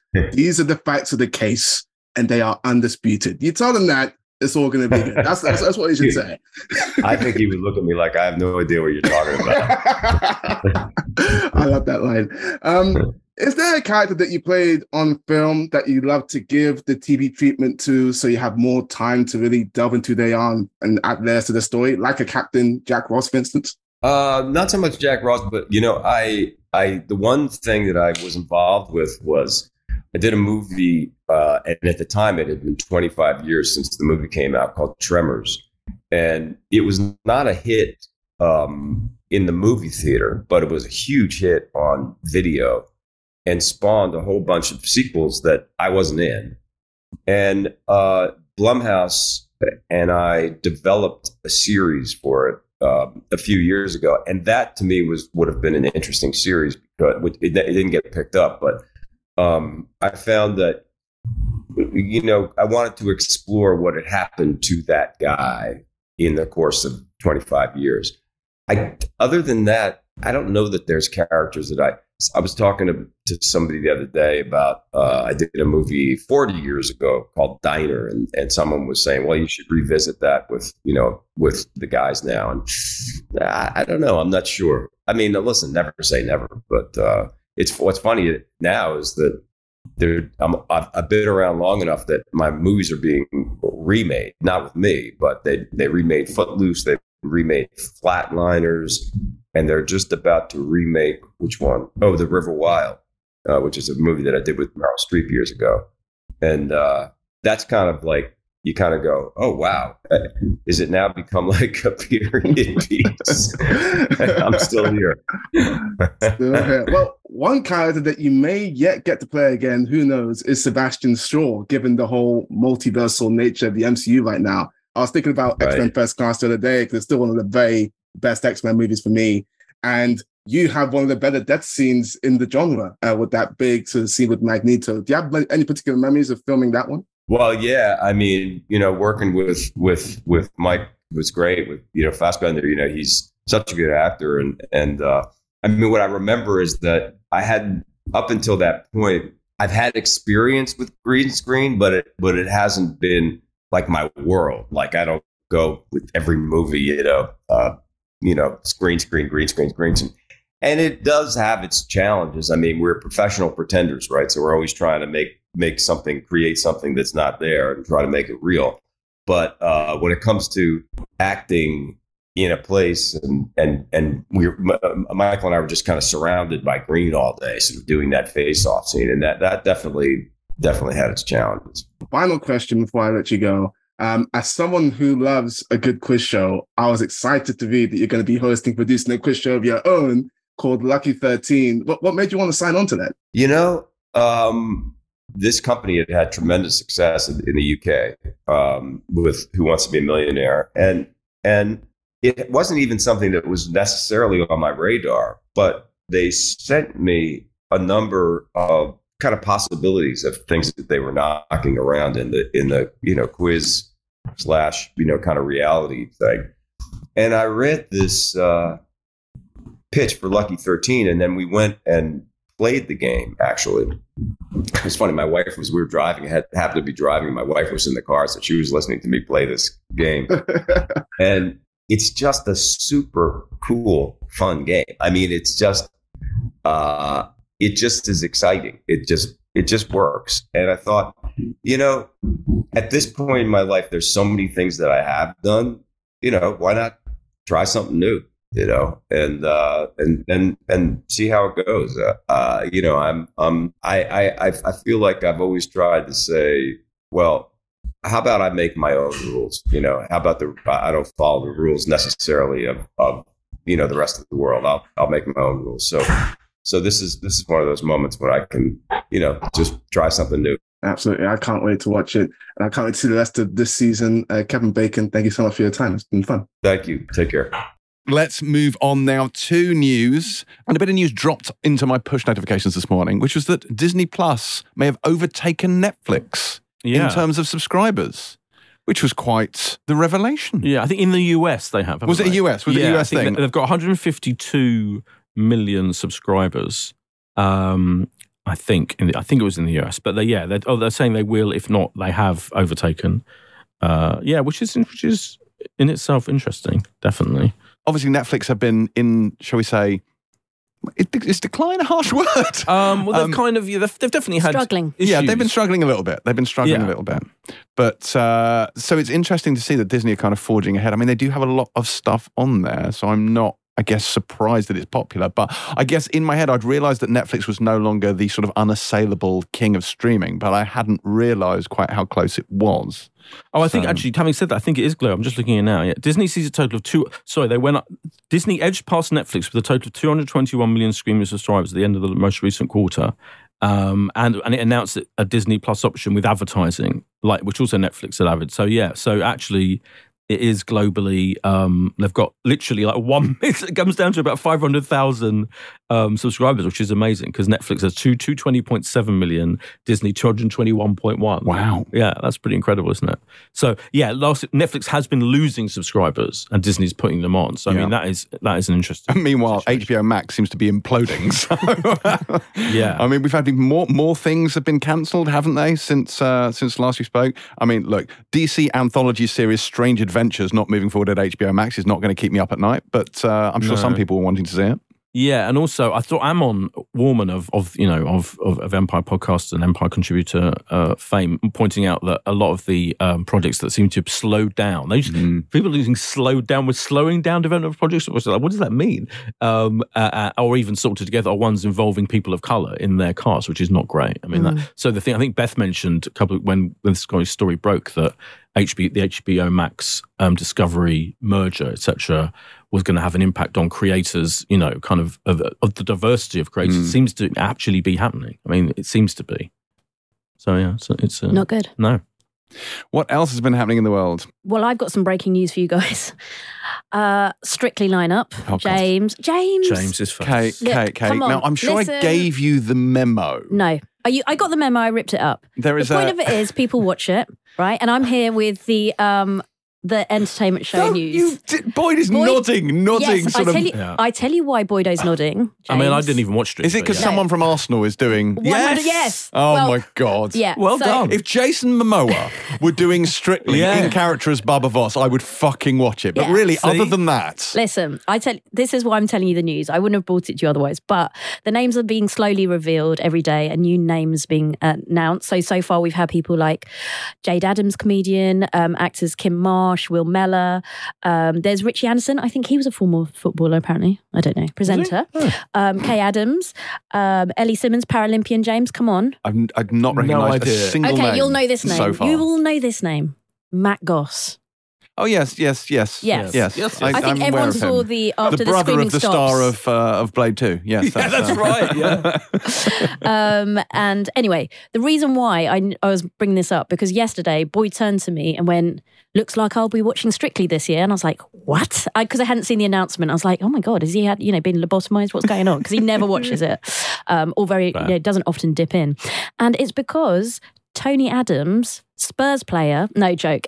Arsenal, look at him, rolling his eyes. Arsenal player Tony Adams has signed up. He's the 11th name to be announced. So it's an exciting day for Boyd and always an exciting day for me because I love Strictly. I love dancing. I love watching the show, Claudia Winkleman, etc. So that is my news I'm bringing to the table. Just to say, Tony Adams doing it. Tony Adams is an absolute. The word legend is overused, particularly in the world of football, actually. But he is one of the most legendary Arsenal players of all time. So it is a bit like Bubba Voss doing it from my point of view. It is. Okay. Because he is an absolute living legend. Yeah. So it's very. Do you think he'll be good though? I think he will. I think he will make sure that in the build up to when they actually start rehearsing and all of that and training, that he will do as well as he possibly can. He will take it seriously. Match fit. He will get match fit. He'll be trying it out with his wife or whatever, trying out ballroom dancing. Wow. Yeah. So I think he'll probably be better than you think. He's very tall though. Yeah, he's that's like the thing. 6'4" And or whatever. famously tall dancers don't often do well. I found they can be a bit awkward. I mean, he could be out first week. You know who else is tall? Go on. you. Bubba Voss. Yeah, true. He is very tall. You're right. What are your dancing skills like, James? yeah, I don't. One does not dance. Fine. Yes. Got Bubba it. Voss is the Tony Adams of fantasy. He is. He is. in many ways. 100%. Yes. Yeah, He understands. yeah. Oh, the things I could tell you about the final season of Seaboy, but I won't. No, I'm going to dive in as soon. Yeah, when everything. You else might is have to finished. if we end up reviewing it on next Yeah, week's that's true. shows. Yeah, that's true. I think it's embargoed though. I'm pretty sure it's Yeah, embargoed. probably will Please be. God, let it be embargoed. What else is happening? I'll tell you what else is happening. This also arrived in my inbox this morning, which is that Sky Arts has commissioned, I don't know if you know about this, a survey to find out the 50 most influential British artists of the last 50 years. And I'm on there. No, you're not. Next year, in all walks of life. So it's like there's people from visual art, from writing, from literature, etc. The podcasting arts. Podcasting again next time. And film and TV. And I happen to have been on the panel. Oh my gosh! I thought you were going to say I've been nominated. I'm not nominated. No, You're on the no, panel, no. so you were judging. So is the winner Nigella Lawson saying micro wave? Is that what's happened? You bellend. You absolute. That is brilliant. Yeah. Me, along with Ali Plum, your friend. Oh, Ali Ali's on Plum, there. Yeah, former Empire person, now Radio 1 film critic. Me and Dr. Clive Nwonka, who's a lecturer in film culture and society at UCL, okay? And they divided, the way the judging was, they divided the judges into groups for their expertise. So we came in with film and TV ideas, right? Right. And other people came up with, literary arts, performing arts ideas. But the bottom line is they've announced the top 50, and the number one, you won't be surprised to know that the number one most influential person in the last 50 years is David Bowie, James. Right. Big fan. No brainer. But all I'll tell you is these are the one. I'll just talk about the top 10 quickly. Number 2 is Sir Steve McQueen, as in 12 Years a Slave, Small Axe, etc. Yeah. Number three, the third most influential person. Is it Jason Momoa? No, it's Russell T Davies. Right. Okay. Quite I can't rightly. argue with that. Russell T The Davies. notorious RTD. Yeah. 4, Dame Vivienne Westwood. You won't understand about that. Carol Churchill, playwright. 5, Michael Clark, dancer. Definitely not. 6, Angela Carter, writer. 7, Stormzy at 8. Yes. You'll just about be aware of his work. 9, Muriel Spock. 10, Michaela Cole. Oh, really? Yeah, that's a good list. Yeah, so I think it's a very good list. And later on in the list, you'll see we have Ricky Gervais is on it, Steve Coogan's on it, Ridley Scott is on it. I think he's the highest filmmaker. Any more women on the list? Michaela Cole. She's other than Michaela Cole, you remember Michaela Cole? She made the second best TV show of 2020. So that's, she made the best TV show that Easton hasn't watched. Unbelievable. There are lots of women in it. Okay. Dame Vivienne Westwood mentioned. Yeah. Top 10. So you can read the whole list. I linked to it on my Twitter today, but I thought it was a fascinating process. Boys, I thought it was a fascinating list that I put together. That was very good. I helped put together. Self-promotion, boys. I helped put together. That's all I'm saying. Yeah. Thank you. Right, okay. I'm sure there's some other bits of news. Kaylee Cuoco is doing a new Peacock series, a dark comedy based on a true story, which is called Based on a True Story. So there you go. I don't even know if it is based on a true story, but it is called Based on a True Story. It's executive produced by Craze Rosenberg, who did The Boys, who worked on The Boys. And it's, and I quote, inspired by a bizarre true event, the series is about a realtor, a plumber, and a former tennis star, speaking of a joke, whose lives unexpectedly collide, exposing America's obsession with true crime murder and the slow closed toilet seat. I assume that is comedy. God, it's going to be a hard one to Google, though, isn't it? Yeah, a little bit. You Google based on a true story. haven't Based on a thought true about story. Yeah, they haven't thought about that. There you go. Well, I mean, you have that problem when I look up C. It's like C. It's like the that is Google a results pain. for that is a shit show. Yeah, absolute pain. John Hamm in the morning show. Did you see that news? Oh, he's on the morning show. John Hamm's going to be joining the cast of the morning show. That's another slow burn that I never got through. Mad Men. Oh, right. I thought you were going to say the morning show. That No, wasn't a morning slow show was burn. not slow That was a burn. very Like quick Mad burn. Men, I couldn't get into. Mad Men is one of the classic all-time slow burn shows. You're right. I would agree with that. So, John Hamm is going to appear in season 3 as Paul Marks, a corporate titan who sets his sights on UBA, the network, pulling Corey, Billy Crudup, Alex, Jennifer Aniston, and Bradley, Reese Witherspoon, into his powerful orbit. Okay. Ooh. Mm. And the other, John Hamm is a busy man because he's also, I think, the lead in season 5 of Fargo, which I think they're kind of filming or currently filming. Can't get enough John Hamm. Good. Ham earning his bacon. Sorry, I know. This is why we have Kay on this podcast. Listen, I know. I mean, is I'll get gold. my bag. No. Go on. So Rosario Dawson announced that The Punisher was coming back, and then I think rolled it back immediately afterwards. Did you see this? See the whole thing? Oh, The Punisher's coming back. It's great. And then she went, I may have been mistaken. I don't know anything, which sounds a lot like, to me, she may have said something and then Disney called her up and went, what the actual fuck? Oops. So this may or may not actually be true, but it's been disavowed. Yeah. It's a bit like, didn't what's his name when they announcing the offshoot of Game of Thrones about Jon Snow? He kind of like Did he roll? I don't think he rolled. I don't think he rolled back. Yeah. But I mean, it was more like I don't Kit think anyone. Harington? Yeah, Kit Harington Yeah. kind of announced it, and I don't think anyone. I don't think it was HBO was like officially announcing it. No, at all. they were like, all right, brilliant. yeah. Thanks, Kit. Yeah, that has been rolled back. You know nothing, Jon Snow. Wow. Anything else? Speaking of Game of Thrones, though, they did talk about the sexual violence or lack yeah, that was thereof on House of the interesting. Dragon, which I thought was an interesting, if slightly odd announcement to make. But I wonder whether it did put off a lot of people, because the sexual violence in Game of Thrones was not. I mean, some of the scenes were really, really horrific, and I was quite pleased to hear that they're not, because obviously it's based on books and it's part of the narrative in the books. That's what you're doing. Obviously, this is new material, and part of me is just like, good, because we can kind of do without all that, frankly.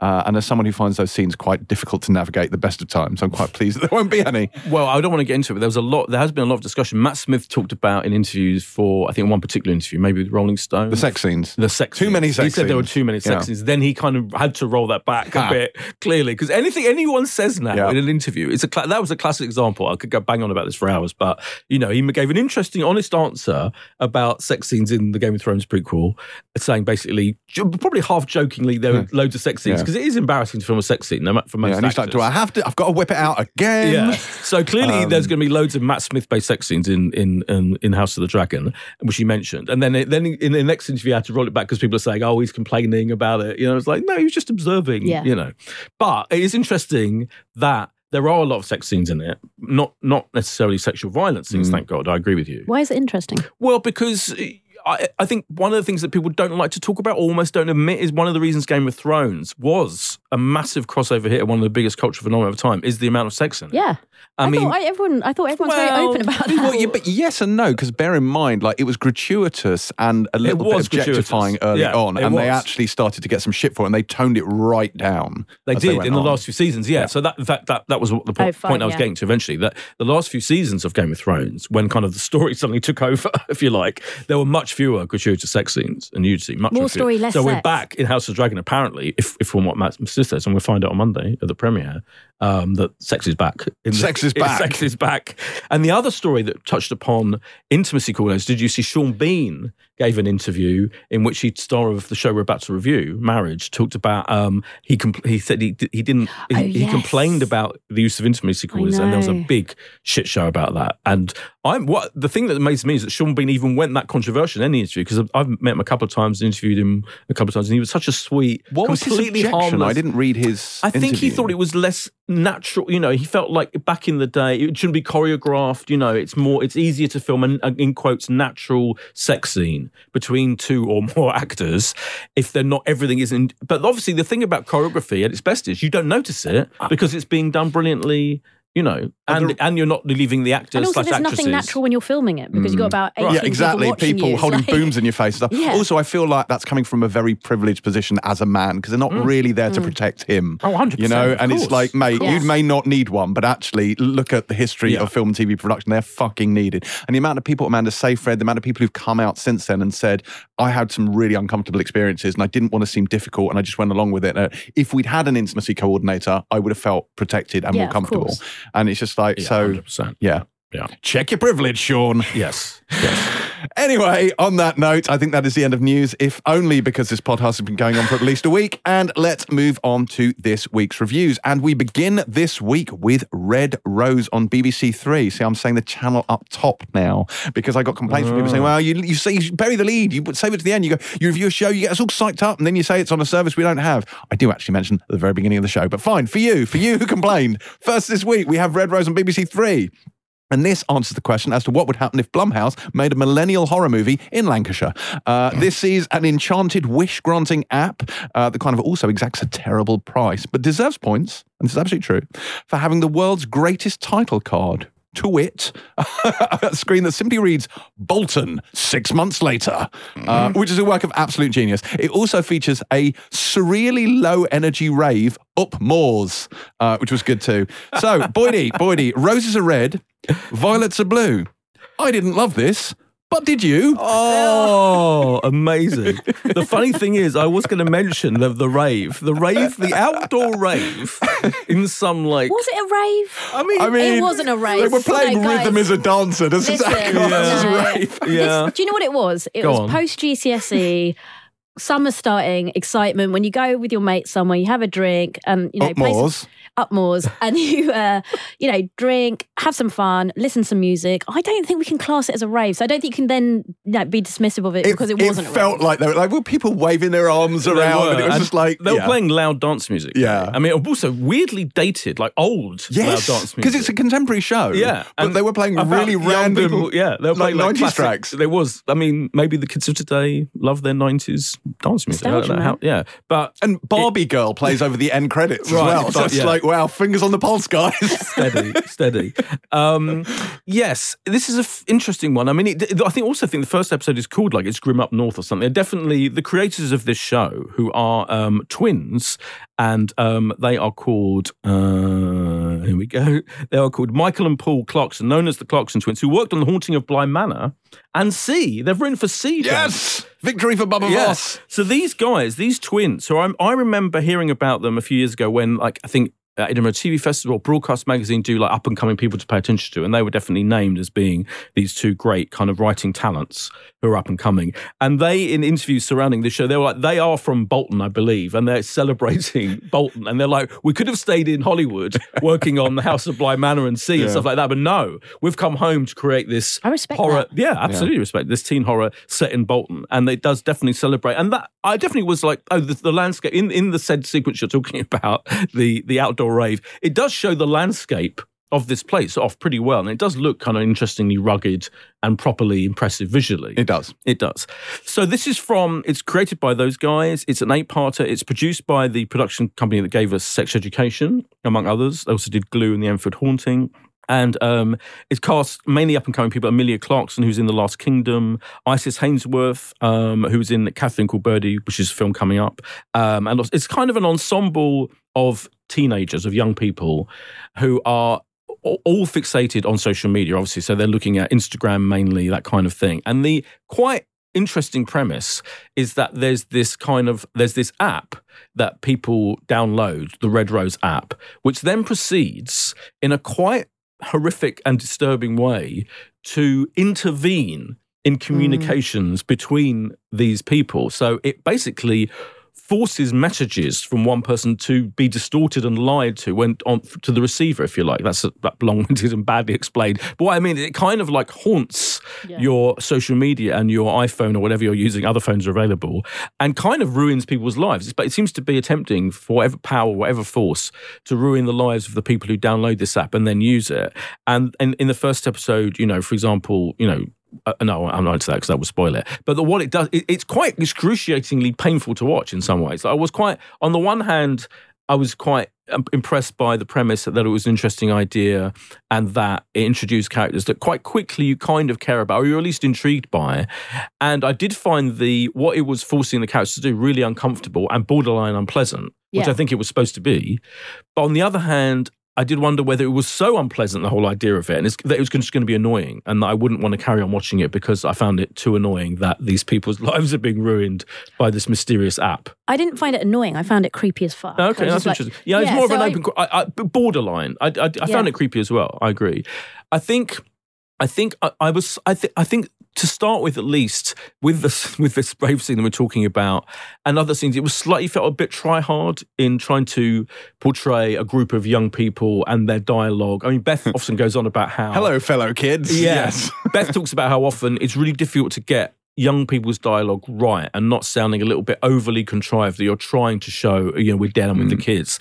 And there are a couple of moments where they're all talking at the same time and, they come out of a cafe and they're all kind of chatting shit to each other. And I felt, oh, all right, yeah, we get it. You're down with the kids and they're a group of disparate. Nice. Yeah, I felt I'm just moments. I'm being slightly hypercritical here because I think you're being really hypercritical. All right, but I generally, it was possibly it's interesting. It's directed by one of the guys who directs Elite, which is the Spanish teen drama that I am quite a fan of. And he almost has sometimes a deliberately slightly over the top way of directing stuff that rams the point home, and I think it's just his style. And I did feel that watching this first episode, that it was slightly unsubtle in the way that it tells its story. And I'm not necessarily saying that as in a critical way. I think it's just the way it played out in this episode. But I enjoyed it enough, definitely, and I'm fascinated by it, and I want to carry on watching it to get to the hell of point of what the fuck is going on with this app and who's operating it, and if it is like just this whole thing is a supernatural force, and we have to just go along with that. And I thought it was well acted. I thought the cast's interesting, and proper newcomers who you're not same old faces that we're used to. So I was pretty intrigued, I have to say. I was as well, and as you know, this is not my kind of show. No. But horror, not a fan. But yeah, no, I disagree in that. I just really like the portrayal of these teenage friendships and relationships, the fact that it kind of captures the euphoria of post GCSEs, the youth-oria. Oh God. Turn down his mic. And the relationships and like what happened, the excitement of your first love, and but the awkwardness of when you fall out with a friend because they feel jealous / left out, yada yada. So I really liked it, and I think it really got across how kids communicate, and I didn't feel like it was heavy-handed, but I would watch it some more because I am intrigued about who is behind Red Rose. I mean, if it's supernatural, then I probably will switch off. But I would like it if there's an element of. It is. Is it? I mean, that's so. Yeah. I mean, it kind of has to be. It feels. It? It does there's feel like ghostly yeah. apparitions that you're watching, and stuff. Yeah. I thought the ghostly apparition was a bit lo-fi.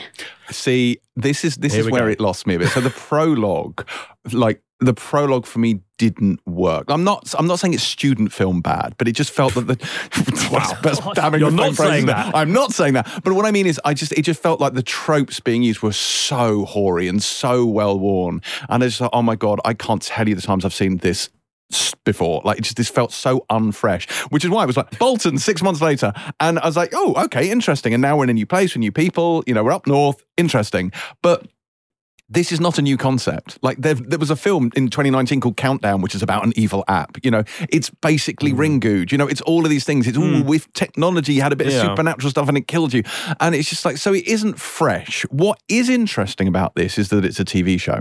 And partly because of that, the pacing is obviously very different to if it had been a 90, because all these, the Blumhouse horror films, like they're short, they're concise, they're to the point, they don't fuck about, which means they don't tend to have a lot of time to focus on character. I think where this works is the characters are fleshed out, they're interesting, they're unconventional for horror films as well. They do not fall into sort of trope archetypes. Yeah. And I was like, oh, I really like these characters. I'm really interested to know their background, like the sort of fractures between the friendship group. That's what interested me. Couldn't give a fuck about your spooky app. Not interested in the slightest. But I was really interested in the characters and I wanted to see how that developed. And I weirdly found the main story of this app actually a distraction from the stuff that interested me. I think the main character, Rosh, is really good. Yeah. And like what they've done with her. And Ren, her sort of quote unquote best friend. Possibly ex-best friend. Frenemy. But I agree about that. I think the detailing of their friendships and the backstories to each of them, and the fact that Rosh, like, she's from a family that her mum's died, and like she's having to bring up her twin sisters and stuff like that, and you really feel for her. And it's the whole thing, like she's poor, she's going to food banks and stuff, she's really embarrassed about it. I thought that was smart. And there's a queer storyline in there as well. Like, there's a lot of stuff going on. And their group, and I like the fact that there's real imbalance in the friendship group, the way some of them are not popular, some of them don't like others, and it's like, and the sort of the sanctity of the WhatsApp group when they invite a third party and they're like, what the fuck? They come into the WhatsApp group, what's going on? So I really liked all that. And I think the characterization here elevates this above what it is, which is actually a very, very hoary old horror trope thing put into a TV series. And I think the character work, actually, if you're into that stuff and actually that's your jam, I think the character work maybe does make it worth watching. But for me, it's just that I feel like I've seen this story play out too many times, and it lost me with the central conceit, unfortunately. Yeah, but I think you're right. I think the characters is what it's all, and I think they've done a really good job of creating a core set of characters none of whom are stereotypical. No. Every single teen drama ever, even including Sex Education. I mean, Sex Education is partly all about puncturing those stereotypes, but you still have the jock, athletic one, and it's still kind of gay best friend. Exactly. But this completely avoids that entirely. And I think partly you'd think clearly the Clarkson twins, part of the whole premise for them must have been that, to establish a group of realistic young people who don't fall into cliched boxes, etc. And it definitely works on that level, even though I do have issues with individual moments, if you like, that I thought were slightly clunky. But you're right about the app. We've seen this kind of thing before, but I still think there's a certain originality to the way it's told. Yeah, I definitely agree with that. So that's what's going to keep me going. But I have a trope that irritates me and I know it's one of the foundations of comedy. Maybe that's why I don't like it. Is the quote unquote misunderstanding between friends things. And obviously, one of the things the app does as a spoiler is it tweaks your text messages. Oh, completely. And that's what I was trying to say. Really, I find that, not that I think it's bad plotting or it's lazy or anything. It's just something about that. It's almost like the cringe comedy thing to me. It twists a knot in my gut that I find, I can't do it. Clearly, he wasn't even listening to what I was saying about 10 minutes. That's exactly I didn't realise that was what you were referring to when you said it. But yes. Maybe it was my ineloquence. You didn't say it clearly. But I'm with you on that. Like, I find that stuff... I found it excruciating. It's excruciating, The manipulation of communication. Yes. Thanks. And that's why we should all use our voices and not use technology. The end. Except for when you want to listen to this podcast. Except when you want to listen to the podcast, obviously. Or book tickets to the live show. Right, so that is Red Rose. And Boyd, that is on BBC Three when? Monday, 10 o'clock. Monday at 10 o'clock. Excellent. Right, next this week we have Marriage on BBC One, which has in fact already aired, but we thought it was worth talking about nonetheless. This stars the legendary Nicola Walker and the similarly epic hater of intimacy coordinators Sean Bean as Emma and Ian, who have been together for 30 years. And this one begins with a row about a jacket potato. Kay, were you wedded to this? I don't know. Do you like it? I did like it a lot. I did like it. As we just kind of mentioned earlier, it is a slow burn. So I think anyone going into this has to be aware that it's basically portraying a relationship, a long-term marriage over 12 days. And the couple, Emma and Ian, they've just got back from the holiday. They're settling back into real life. And it's portraying their marriage. So Emma's very busy, full-time job. She has to she's meeting the demands of her father, who's a bit of a shit. No. Fair. I mean, he's got needs. I mean, he makes her feel bad for going away. That's why I'm calling him a shit. He was a shit. He was shit. Yeah. Fair. And the husband, Ian, he's been recently made redundant, so he's got a lot of time in his hands, which leads to some excruciating moment where he goes to the gym, but I won't get into that. Oh my God. Yeah, isn't it? Talk about excruciating. Oh my God. I curl backwards. that was a proper, I need to leave the room, I'm going to die. It was so well done though, because I was like, oh God, please stop. Just please leave the gym immediately. But anyway, yeah, so it's written and directed by Stefan Goloszewski, and who, as we know, was the legend behind Him and Her and Mum. He is really into, with this show in particular, he's really into the forensic detailing of this, the mundanity of everyday life and marriage. And like, for example, as you referred to, the jacket potato, right? So there's this moment where they have this falling out over a simple jacket potato, where it starts off as a small niggle, and, you know, in kind of, no, it's fine. The fact that she didn't buy him a jacket potato. But the face acting, when he says it's fine. Amazing. And you see the irritation flash across his face. With this drama, it's all the unspoken words. So like there's loads of silences that just communicate so much. And I think this is what the beauty of this whole drama is, the silences. It's the small analysis and observations of a long-term relationship that everyone, I think, watching is going to relate to. And so it is slow moving, but I think there's just enough in it that kept my attention. So, for example, the moment in the gym that I won't go into too much detail about, but it is quite intriguing. The fact that they're both very inarticulate with their emotions, they can't express them that well. So that scene when their daughter Jessica brings back her boyfriend, who is a toxic shit.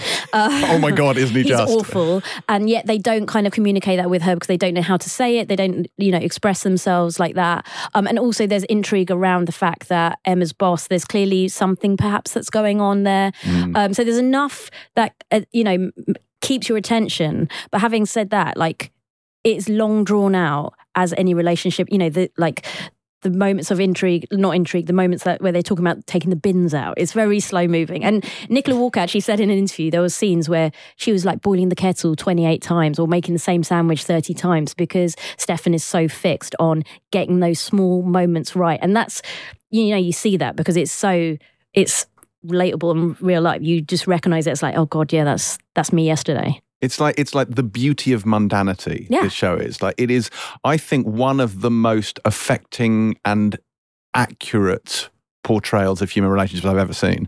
And just even going back to the first 5 minutes of the episode, which is a row about chips versus jacket potatoes, which gets quite heated, and they have a proper fucking go at each other on the plane. And then as the plane takes off, he's afraid of flying, and he puts his hand out in the aisle because they're sitting across the aisle from each other, and her hand is already there waiting for him. They just hold hands going up because it doesn't matter that he's being a dick and that he's been yelling at her.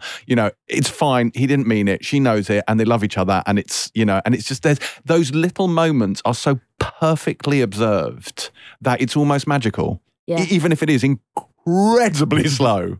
It is one of the extraordinary thing about this for me, and you talked about what Stefan has done in the past, the brilliant job he did with Him and Her and Mum. What's interesting, those were half-hour comedies in heavy quotes. I mean, Him and Her was mostly confined to one set until the final season and played out in real time. He loves real time stuff. But there were always enough funny things happening all the way through so even the moments where nothing much was happening, which is kind of the whole point of his style, it was always like, enough was happening to make it funny and compelling and, not particularly challenging to watch. This, for me, is this is an hour-long drama. I mean, there are moments that are funny, that are kind of, very dryly funny. But it's pretty, I'm amazed this is going out BBC One Sunday night. You talked about it already aired. First episode will have aired, but then it carries on Monday nights. It's showing four parts, two episodes per week. It will be on iPlayer, I'm sure. But this is Sunday night. This is in the Line of Duty slot. Yeah. This is not Line of Duty. People, I just think the average viewer is going to be like, what the fuck? Because there are moments, there's a scene in episode 2 that summed up for me the pacing of the show, where she goes to see the dad, played by James Bonham, absolute legend. and she just makes sandwiches for him in real time. That's probably the scene she's talking about. Yeah. Where she's just making sandwiches for so many takes. Yeah. And it's literally, making a sandwich is quite a slow process. You have to butter the bread. You have to find the I can't believe you're talking us through it. And James Boland is literally saying, and it's in silence. Every now and then James Boland asks her something just to be annoying. And this is on their wedding anniversary night. But he is going for it. And I love the uncompromising nature of it. And it's very him. It's very Stefan to kind of be this uncompromising. But I'm like, wow, BBC One, I'm not, BBC Two, yeah, fine. People know challenging stuff. But it does work brilliantly. I'm not criticizing it at all. I think it's fantastic that it's on BBC One. And well done to whoever took that decision. But this is really... It's boldly in the slow, first and that's episode. almost the whole point of a lot of it is how much it takes to do stuff in a relationship. And it's like what he seems to be saying is this is real life. Yeah. What you see in every other drama out there is bullshit. And reality TV is bullshit. Right. This is what it's This really is reality like. And he's TV. right. And He's also, this absolutely is how right. boring it can be staying with the same person for 30 years. Yeah. I also think you realise as it plays out, I've watched two episodes of the 4, that you slowly begin to realise that every male character, kind of including Ian, the Sean Bean character, but at least you know that it's tempered by certain elements of him that you feel sorry for him, but pretty much all the men in the show are fucking horrendous. And they are, and the cliche phrase toxic masculinity, but he's really delving into these what makes these men so problematic. And particularly, as you said, the young guy, Henry Lloyd Hughes, the boyfriend, Adam, played by Jack Holden, is an absolute fucking prick. Controlling, manipulative, just coercive. Yeah, he's awful. But he is just brilliantly the worst. observed. Brilliantly observed, because it's just you don't realise at first what's wrong, and that as it slowly plays out, and you see how he behaves. And for me, it was the moment with the salad. Yeah. If you remember it, I was like, okay, the salad moment. Also, her boss, played by Henry Lloyd Hughes, is another kind of shit, and is also fucking horrendous. And the scene in episode 2, where he's on the sofa, is just fucking painful. A lot of it is quite painful to watch, but in a good way. Kudos to he's a genius at this stuff, and I love the fact that he's that uncompromising with it. And as an indication, I was looking at an interview with him they had on the BBC website, and they said to him, "What were your influences when creating the show?" This is his answer. This says a lot about Stefan in a brilliant way.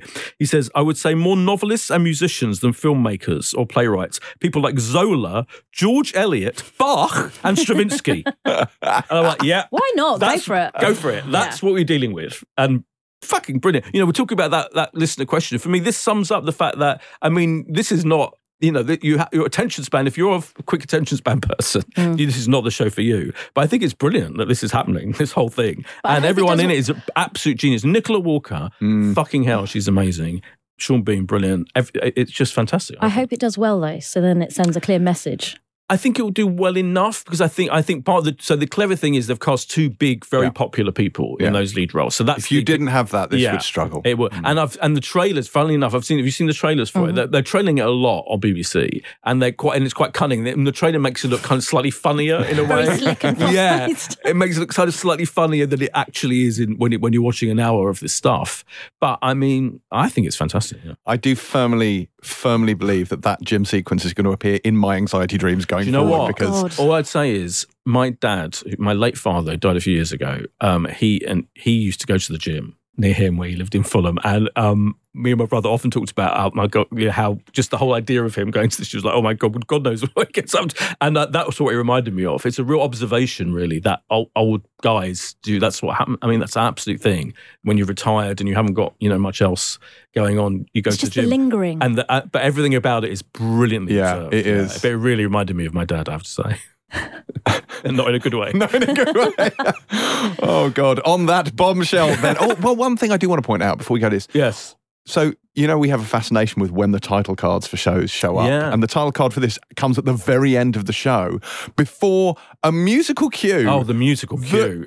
I did not know what to make of. It's astonishing, yeah. But the theme tune, the musical cue, is really disturbing. I think, again, deliberately. It's part discordant, of the whole, it's intrusive, it's bizarre. Yeah. And I genuinely, at one point, I was like, what? Because bear in mind, so there's not a lot of music or indeed is there any all the way through it? There might be a little plinky plonky piano at one bit, but think there it's is. almost entirely without I music. think there are bits. And then you get to the end and this noise starts and you're just like, I was like, is there something else on? Like, is this the really show? disconcerting. Yeah. Yeah. Every sense is tortured. Yeah. I think in the end, though, have you finished it yet? By the way? No. Oh, I think in the end, it's going to be a celebration of that marriage, though. Oh, really? Interestingly, Yeah, I think rather so you know, too. as much as I anything. think so too. Yeah. But, right, then Marriage, which has aired. The first episode has aired on BBC One on Sunday. The second one is on tonight, Yes. Monday. Yes. And then the next two next week. Yes. Very, very good. Right, finally this week we have Bad Sisters. This is Sharon Horgan's new show and it stars her, Sarah Green, Eve Hewson, and The Last Kingdom's Eva Berthistle as the Garvey sisters, who've had it up to here with their brother-in-law, Anne-Marie Duff's husband, Claes Bang. And with good reason, because he's an irredeemable bellend. There's a theme on this week's podcast. But when he turns up dead, it turns out there might be something rotten in the state of Dublin. Boyd, is it good to be bad? I peaked with Roses Are Red. You did. So I've got nothing else. Yeah, fair enough. I've been looking forward to this series for a long time because I remember when it was announced that Sharon Horgan was creating this show, which was basically about a group of sisters and a horrible man in their life and how they dealt with it. Have they or have they not possibly killed him? I mean, that is the premise. And sure enough, it's arrived. It was originally going to be titled Emerald, by the way, and it's now called Bad Sisters. And it's also what I didn't realise actually is it is based on a Flemish series called Clan. Yeah, so it's an adaptation of that series, but I think it's quite different in tone. I mean, I've read that it was. I haven't seen the original. I'm completely making that up. But I have to say, this is an Apple TV show. It's apologies, they're not paying us. It's another triumph for Apple TV Plus because Maybe they should be paying us. They probably should. Oh, they totally should. Apple, if you're listening, please send Please, God. sacks of cash to the Pilot TV Yeah. office. We really like it. Yeah, but the first scene, the tone is set in the first scene, and this is not a spoiler because it's literally the first scene. So it's the funeral of Anne-Marie Duff's character's husband, played by the great Clash Bang of Dracula fame. And his body is in the coffin. It's like an open coffin in her home. And he's got an erection. This dead corpse has an erection. And you're immediately like, what a brilliant intro to the tone of this show, which has got death, abuse, talk about controlling. He's awful. He is, yeah. Oh, So hideous monster. Maybe one of the worst. right, I think exactly. This is what we're going to have to say. If you think the controlling bastard men in Marriage are bad, wait till you get to Clash Bang in this thing. He is a fucking monster. Yeah. And I think it's really interesting the extent to which he is horrendously awful.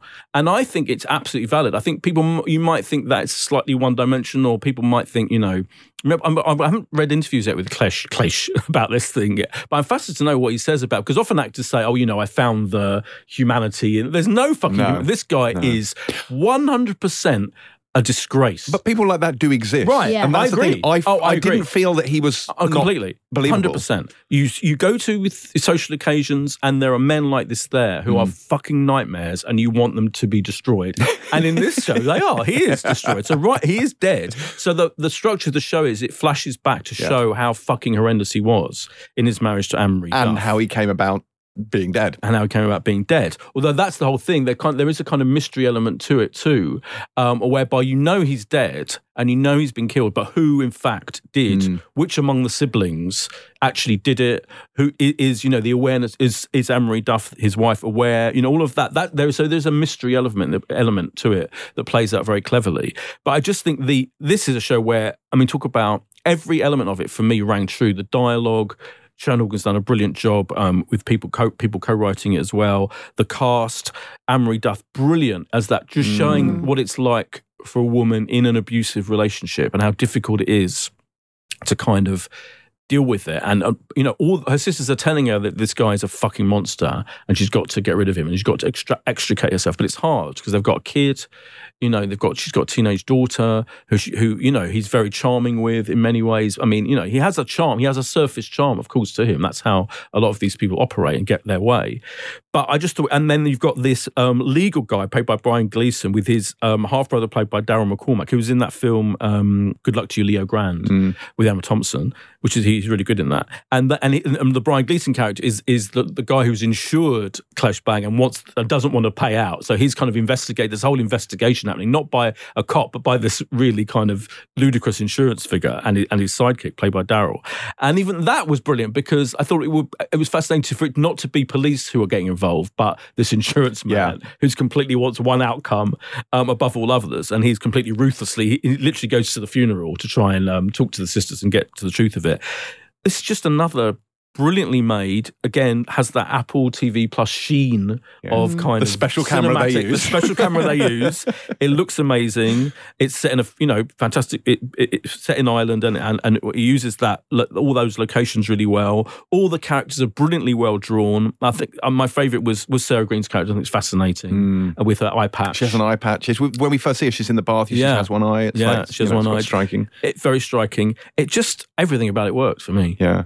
Just little moments. There's a bit where Eve Hewson's character causes one of the other characters who meet later on to have a bike accident. And that's just a beautifully constructed sequence. And then the reunion of those characters is, again, really well put together, well observed. Loved it.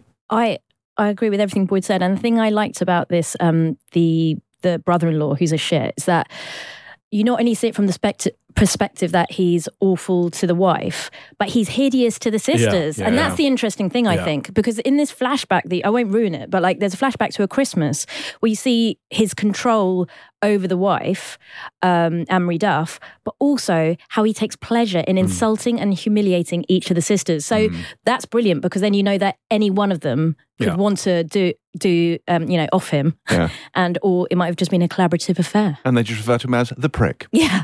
In fact, the first episode is called The Prick. Yeah, and he works with. Interestingly, he works with Sharon Horgan's character in the same company, and they're vying. They're both architects.